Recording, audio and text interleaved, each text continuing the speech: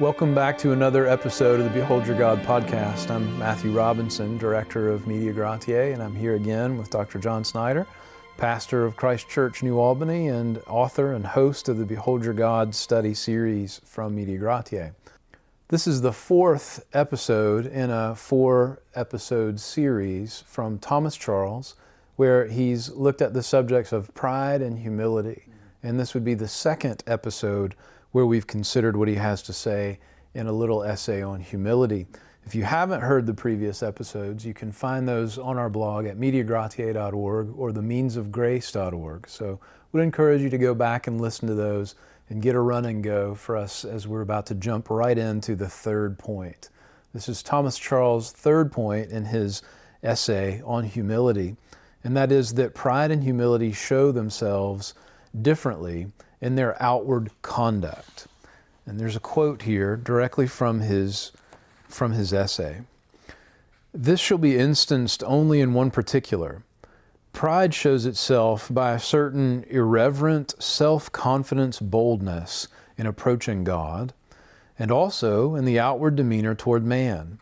Humility, on the contrary, shows godly fear and reverence toward the Almighty, and due deference and respect toward men. So humility is seen in the saints and angels in heaven right now in the way that they are covering their face before the holy God, and that ought to be reflected in the Christian as we approach God on earth. He continues here, though we have access with boldness to the throne of grace through the blood of sprinkling, yet this free access ought to be and always is accompanied in the truly humble with holy reverence and godly fear. The ineffable glory of the divine majesty fills saints and angels in heaven with self-annihilation, profound awe and reverence. Though fully satisfied of His favor toward them and of their love to Him, yet the glory and majesty of His infinite and inconceivable perfections eternally fill them with such humility, adoration, and reverence as bear some proportion to their infinite distance from Him. If these be the dispositions, and if this be the conduct of the holy inhabitants of heaven, it is evident that those who are vessels of mercy in the Lord's hands, preparing for the same place, must have something of the same spirit in them. Yeah, I think that's very helpful because we tend to think of humility as linked with sinfulness. Because we're sinners and we struggle with pride, so we think humility is a thing that sinners need to constantly be focusing on. And the reason we should be humble is because we're so sinful. Andrew Murray's little book on humility, kind of a classic for many years, in his opening chapter, he has some things to say that are very, I think, that are very helpful to help us have a healthy humility. He says that while the sinfulness of humanity ought to humble us, it is not the only thing that humility humility flows from, and it really shouldn't be the primary thing. He mentions two other motivators to humility. One is the creator-creator relationship that you just read about. The holy angels have no shame of sin to be humble over, but they realize that there's an infinite chasm between them and the uncreated being. And realizing that much more clearly than we do, they cover their faces. The saints in heaven now, the church victorious and triumphant, is clean and holy. No more shame, no more sin between them and their Lord, no more cold heart, no more confession. And yet they are there before Him, standing in awe of Him, and humility is perfected in them. It's not because of their sinfulness, it's because they see Him as the infinite creator, and there's a gap. Murray also mentions that there is the humbling impact of grace, the kindness of God, that love makes us glad to bring ourselves down to where we ought to be. So again, we have a sense of our sin humbles us, but even more than that, that fundamental awareness that there is a creator and we are the created, constantly dependent upon Him, and He has been kind to us. All three of those together really coming together in the life of a believer to produce a healthy, balanced humility. Yeah. Well, sadly, he has to warn us that even our involvement in religion can often lead to a creeping in of pride. He writes, "By frequent free access to God in Christ, this holy reverence is in danger of wearing off, and spiritual pride will creep in secretly unless our hearts be, as it were, in our hands, and our eyes be continually upon them, watching all their motions. This may be and is often the case with the true Christian himself, but this never fails to be the case with those who have the scheme of the gospel in their heads, unaccompanied with corresponding impressions on their hearts." So head knowledge without the experience of these realities leads a man to be proud. And Paul warns us about this in the scriptures, that pride puffs up. And the cure to that is not, in a silly way, make me dumber and dumber for Jesus' sake. The dumber I am, the less I study, the more humble I be. That certainly isn't the case. But that growing knowledge would be accompanied by a growing love for God and a growing awareness and application of those things to our lives. He mentions that we are commanded to address God as our Father. But to keep us from any kind of pride in that, we are reminded that He is our Father who is in heaven. And He says this, He is above all, commanding reverence and humility, fear and obedience from the entire or whole universe. Now, he points out one way that a lack of humility shows itself in how we treat others. And he mentions 3 different categories of relationships. Those that are above us, so we are, in a sense, inferior to them, in position.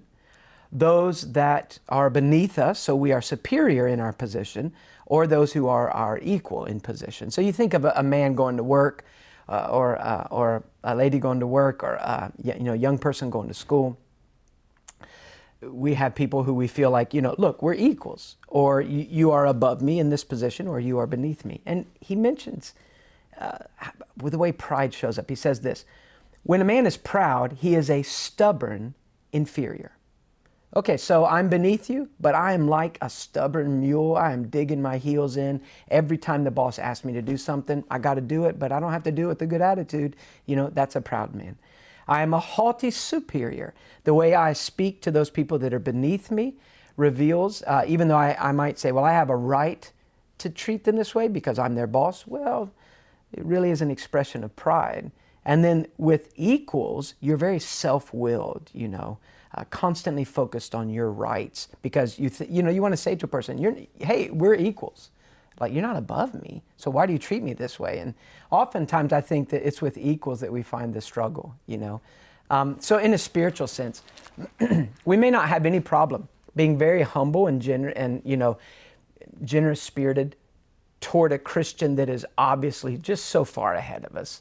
I think of, some of our favorite preachers. We would never be tempted to speak to them in an arrogant way. I mean, that just doesn't tempt us. And somebody maybe that's a baby Christian, and we know that they're a baby Christian, and in the Christian life, we're ahead of them. We're not tempted to be harsh with them. But people that are, kind of where we're at, if we are afraid that they think they're a few steps ahead of us, you can feel pride say to you, don't you let them think that, So 3 different categories, he says, that pride will show up in the way we relate. Charles asked the Christian, did Christ humble himself to make us proud? And that's a stinging question. He goes on, in everything, in every situation and relationship, our behavior ought to be that of humble disciples of a humble master. He goes on then to give one great expression of this, and that's the way we talk. And then, in our podcast, I do most of the talking, so I feel like maybe I should confess this. The proud, he says, tend to be swift to speak, slow to listen. And he says it's because they kind of feel that everyone would like to know what they think.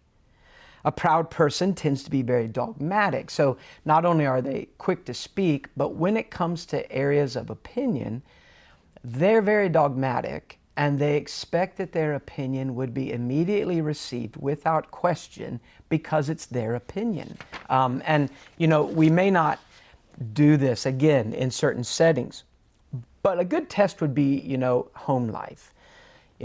With my wife, with my kids, do I just come into the room and say, look, this is my opinion on the situation, that ends the conversation, and I expect everyone to toe the line because I'm who I am, And sometimes I do that. I think, look, it's just a shortcut, let me just do it this way. And you have to look at the heart and say, okay, as a dad or as a husband, I do have the responsibility of having the final say, but am I to be proud? Like he said, did Christ die to make John an arrogant dad, an arrogant husband? Always wanting to be the one that comes in and says, this is my opinion. And since I told you it's my opinion, I'm pretty sure that everyone agrees that it's the right opinion, And then you can also test yourself. Do you get offended when people question you? And that may not happen in some settings, but in other settings where you feel like, hey, in this setting, you shouldn't be questioning me. Do you feel it rise up? It's an expression of pride. He goes on to say that the proud feel that any attention paid to their words is simply what's due to their words because it's their words, Right. So a good area to guard ourselves. And whoever doesn't listen must be a foolish person because my words on the subject are the words. Yeah. Well, Thomas Charles, at this point in the letter, gets help from another minister. So this is a man who lived the generation before him, the Puritan Richard Baxter of Kidderminster. And he quotes from a book called The Saints' Everlasting Rest. So let me read a quote from that. You'll notice the age of the English changes in this quote. Yes. So Thomas Charles, quoting Richard Baxter, asks, "Art thou a man of worth in thine own eyes, and very tender of thy esteem with others?" So what does he mean, tender of thy esteem with others? Do you care a lot? Does it really bother you how people look at you? And do you need everybody to have a really high opinion of you? Yeah. Art thou one that much valuest the applause of the people? Feelest thy heart tickled with delight when thou hearest of thy great esteem among them? And much dejected when thou hearest men slight thee? Dost thou love those best who most highly honor thee? And doth thy heart bear a grudge at those who thou thinkest to undervalue thee, and entertain mean thoughts of thee, though they be otherwise men of godliness and honesty? And mean there just being the old word for low or common thoughts of you. They don't think as highly of you as you think that you should be thought of. And then Baxter asks another question. Art thou unacquainted with the deceitfulness and wickedness of thy heart, or knowest thyself to be vile only by reading and by hearsay, and not by experience and feeling of thy vileness? Now, there's a cutting question. Christians are quick to say, now we're all sinners. And Christians with more careful theology are quick to say, look, I'm not just a sinner. I'm totally, every part of me is depraved. But do we know that in our heads, or have we some experience and feeling of the vileness that is ours apart from Christ? Yeah, a good test for ourselves is if you're willing to say that you're a sinner and that all of you has been influenced by sin. If someone points out one particular sin, do you like flame on and say, I'm a sinner, but I'm not that? Like, well, but you said you were a sinner. Yeah. It's easy to have what Edward Payson called an evangelical tongue, and still keep a proud heart. And that over and over, Thomas Charles points out that pride will live on anything you will give it, even on good doctrine. He goes on to ask a couple of questions. And he says, when you look at someone else doing something, so whether it's at work, whether it's at church, or whether, even it's a parent, a mom watching another mom handle situations, do you secretly think within your soul, I could do it better than that? I'd be more careful than them. I'd be more diligent than them. I would be quicker to respond, or I would have been wiser and waited. And, It's just there are 1,000 ways for pride to rise up and whisper into your ear as you watch your friend that you certainly could have done it better. And then he goes on to point out, well, what about when people fail? Again, seeing a person at work not do what they said they were going to do, or fail to do it. Seeing a parent struggling or failing. Seeing another Christian failing in an area that you feel you're pretty strong in, or seeing another church failing, especially if you go to a church that seems to be doing well in that area. And he points out that pride is expressed when we find this kind of secret satisfaction, when we see someone else failing in the same line of work that we're in, or the same kind of denomination or church, because it makes our performance look even better, and nobody talks like this. We've been a part of the same church for a long time, and I don't think either of us have ever heard someone say, I am so glad that the church down the street blew it on that last issue, because that just makes us look really great. No one would talk that way, but there is a subtle, constant whisper from the enemy that our hearts find so tantalizing that, they blew it because they're not as careful as you. And that really does show that you knew what you were talking about. And that's the kind of thing that from love to Christ, we must put to death. Sadly, sometimes even the most careful churches are those who fall shockingly. And it's part of the way that the Lord, I think, humbles us. Yeah. Shows that there's no hope in that alone. Well, after a long list of searching questions, Richard Baxter comes to this very shocking conclusion. He says, essentially, if you have to answer yes to these questions, then beyond a doubt, you are a proud person. Pride has seized your heart. There is too much of hell abiding in you for you to have any acquaintance with heaven. Your soul is too much like the devil for you to have any familiarity with God. That's quite a statement. And, I think if we take Baxter's words seriously and don't brush it off, which would be a wrong thing to do, just say, well, that's a guy from 400 years ago, and I think he was grumpy. He probably was suffering from some terrible disease, so that's why he writes this way. We don't want to brush off his words, because Baxter ought to be taken seriously here. But nor do we want to look at that and just kind of throw our hands up and say, well, then I'm not a Christian, and I might as well just throw the towel in and just kind of lay down in a paralyzing despair. So we want to take that and look at, biblically, get a balance on that statement. And I think the balance would come here.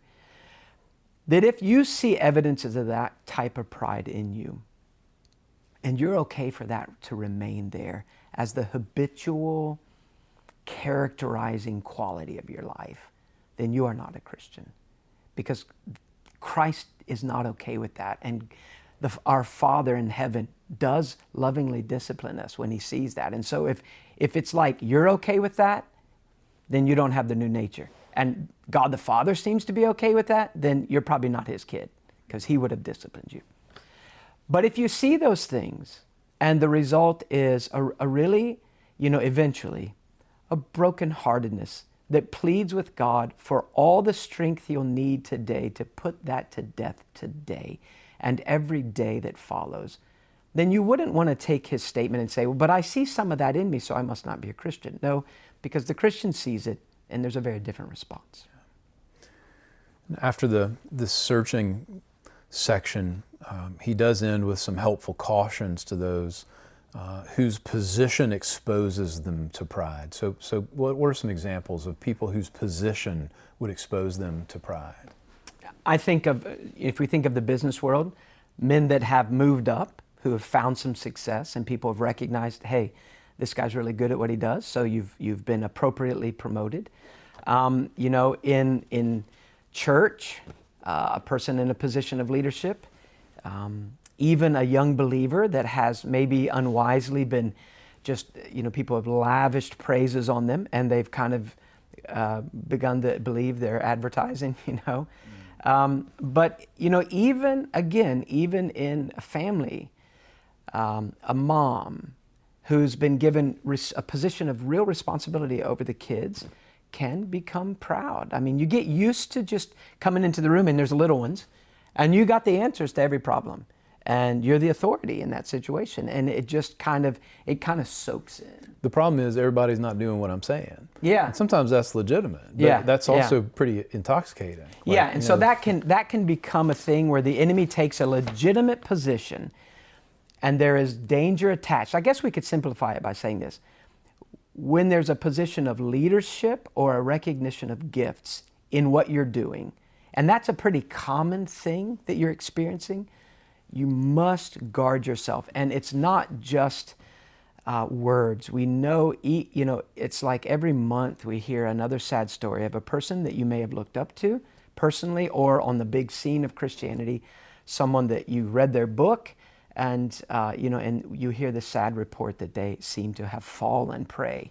And it is such an important thing that we would look in the mirror and say to God, do not let me, by a careless indulgence of pride, drift from the one safety, this shield, our God.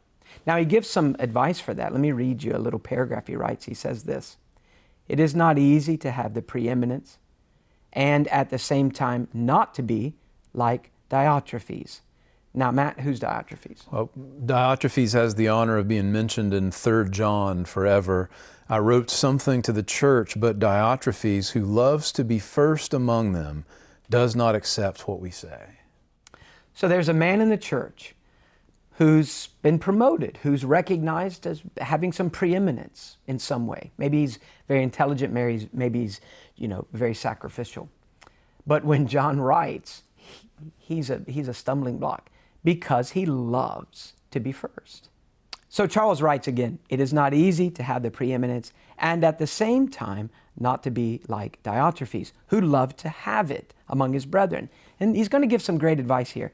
It is right and proper that they should have the preeminence, whose qualifications entitle them to it. But for them to love to have it is sinful and abominable in the sight of a jealous God. However justly they may be exalted and highly esteemed, yet what they should love is to be the servants of all, because they are better qualified to minister than those who have not their gifts. So just such a, just a clear help that it is right for certain people at certain times and certain positions to be exalted. That's not wrong. God does that. Men rightfully do that to each other. But don't love that. Love the opportunity that an exalted position gives you to serve more effectively with the gifts that God has given you and may not have given to the other people around you. Yeah, a couple of observations just on that paragraph. The problem we see in other places in the Scripture is not money. The Lord may choose to give you money. It's the love of that money that is the sin. And so the Lord may trust you with certain giftings, and He may trust you with an office where you exercise those giftings, but do you love it? And not because you get to serve, but because, it's about time everybody recognized that they need to do what I tell them to do. Yeah. And sadly, one of the godliest men in the Bible gives us a really harrowing example of pride. Charles uses the example of Moses, who was careless at a very key moment when he says, "And must we fetch water out of this rock?" He uses "we" in reference to he and God providing for the people, and the punishment that he receives for that, for failing to uphold the honor of God in that position that he was entrusted with, for clouding the sight of God's glory by his pride, it really should terrify us. He was not allowed to finish. He was not allowed to go into the promised land. A positive example he gives is a temptation to pride which was resisted by Barnabas and Paul. You remember they were traveling together and preaching, and at Lystra in particular, as they preached, the Bible says that God was accompanying their words and verifying what they were saying by unusual miracles. And the people of the city came together, being, good pagans. They said, these are not men, these are gods, And so Paul and Barnabas, hearing that, what a drug to a man that's a proud man. You know, okay, we're not gods, but we are indispensable. Well, we're not gods, but we're kind of close to gods. We're the representative of God. We're that kind of guy. So instead, they tear their clothes and God forbid, you know, that you would, do not dishonor God. Do not say those things. You know, eventually the people are turned against them. But wonderful picture of men who resist a temptation to let people think, even let them think, you know, we didn't say we're gods, you said we're gods. But even to let that kind of go unquestioned because they want to hold God's honor high. One of the things that we love about going to conferences is being able to interact with people who have gone through the studies that we produce or seen the films that we make, and hearing feedback from them about how those projects have impacted their families, their small groups, and their churches. Eventually, we started asking them if we could record their stories so that we could share those with you. Nolan and Melissa are from Mississippi, and their church went through Behold Your God, Rethinking God Biblically. I mean, we were fortunate enough to take some families through it with us along that journey, and like we had talked about earlier, it is an investment of time, and it was a 12-week study, but to watch not only other families, how it just transformed other families, and watched how God, through His Spirit, just transform and knock down these idols that they had built up in their life. And the God that they thought they worshiped of the Bible was different once they came out of this study. They found themselves worshiping the one true God. And just the theology and the doctrine and watching it change these people's lives was something I don't think we'll ever forget. Then to see them use it with their children and then them loan it out to other people and how it multiplied, people being blessed through it was just amazing. Well, finishing up the essay on humility from Thomas Charles, he says, to conclude, he who judgeth rightly of himself measures every day his religion by his humility, and measures his humility by the degree of influence it has on the mind, in enduing it with those mild, benevolent, and heavenly tempers which suit a miserable sinner, who lives by the patience and mercy of God, and in adorning the whole outward man with that amiable, humble, and courteous deportment which becomes one who can glory in no good thing as if he had not received it. May the Lord make and keep us humble. Thanks for listening to the Behold Your God podcast. All the scripture passages and resources we mentioned in the podcast are available in this week's show notes at mediagratiae.org/podcast. That's mediagratiae.org. You can also get there by going to themeansofgrace.org. You can watch the podcast there through our YouTube channel or subscribe via iTunes, Google Play, or anywhere you get your podcast feed. The Behold Your God podcast is a production of Media Gratiae. If you're unfamiliar with the Bible study series, documentaries, and other multimedia projects that we produce, let me invite you to have a look around for materials that you can use in your church, small groups, Sunday schools, or family worship at mediagratiae.org. If you're one of our monthly supporters, jump over to mediagratiae.org where you'll find the link to this week's Supporter Appreciation episode. This is weekly bonus content that we produce as just one tangible way to say thank you to those of you who believe in what we do and come alongside of us monthly to help us continue doing it.